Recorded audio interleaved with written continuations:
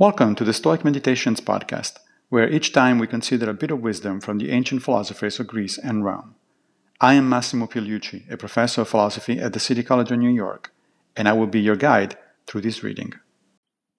Let's reflect on Cicero, on Duties 1:117. For it is in the years of early youth, when our judgment is most immature, that each of us decides that their calling in life shall be that to which they have taken a special liking. And thus they become engaged in some particular calling and career in life, before they are fit to decide intelligently what is best for them. This is a major problem that I'm sure we have all experienced, and that I've recently seen unfolding in my own daughter.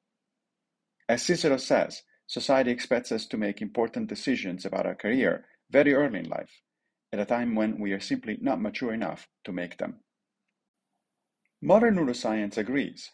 People's brains continue to grow until their mid-20s, which means that making major choices about our future when we are 18 or 20 is risky business. There is no simple solution to this problem, but what Cicero suggests immediately after this passage is that the situation gives us even more reason to engage in critical reflection early on in life. And of course, critical reflection about the meaning of our life is precisely what practical philosophy trains us to do. So if you know a young person, try to interest them in philosophy. Not the dry academic variety, but the vibrant approach exemplified by Cicero, Seneca, Epictetus, and all the rest. Thank you for joining me for another Stoic meditation. I will be back with a new episode very soon, fate permitting.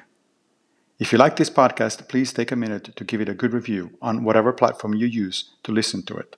Thank you.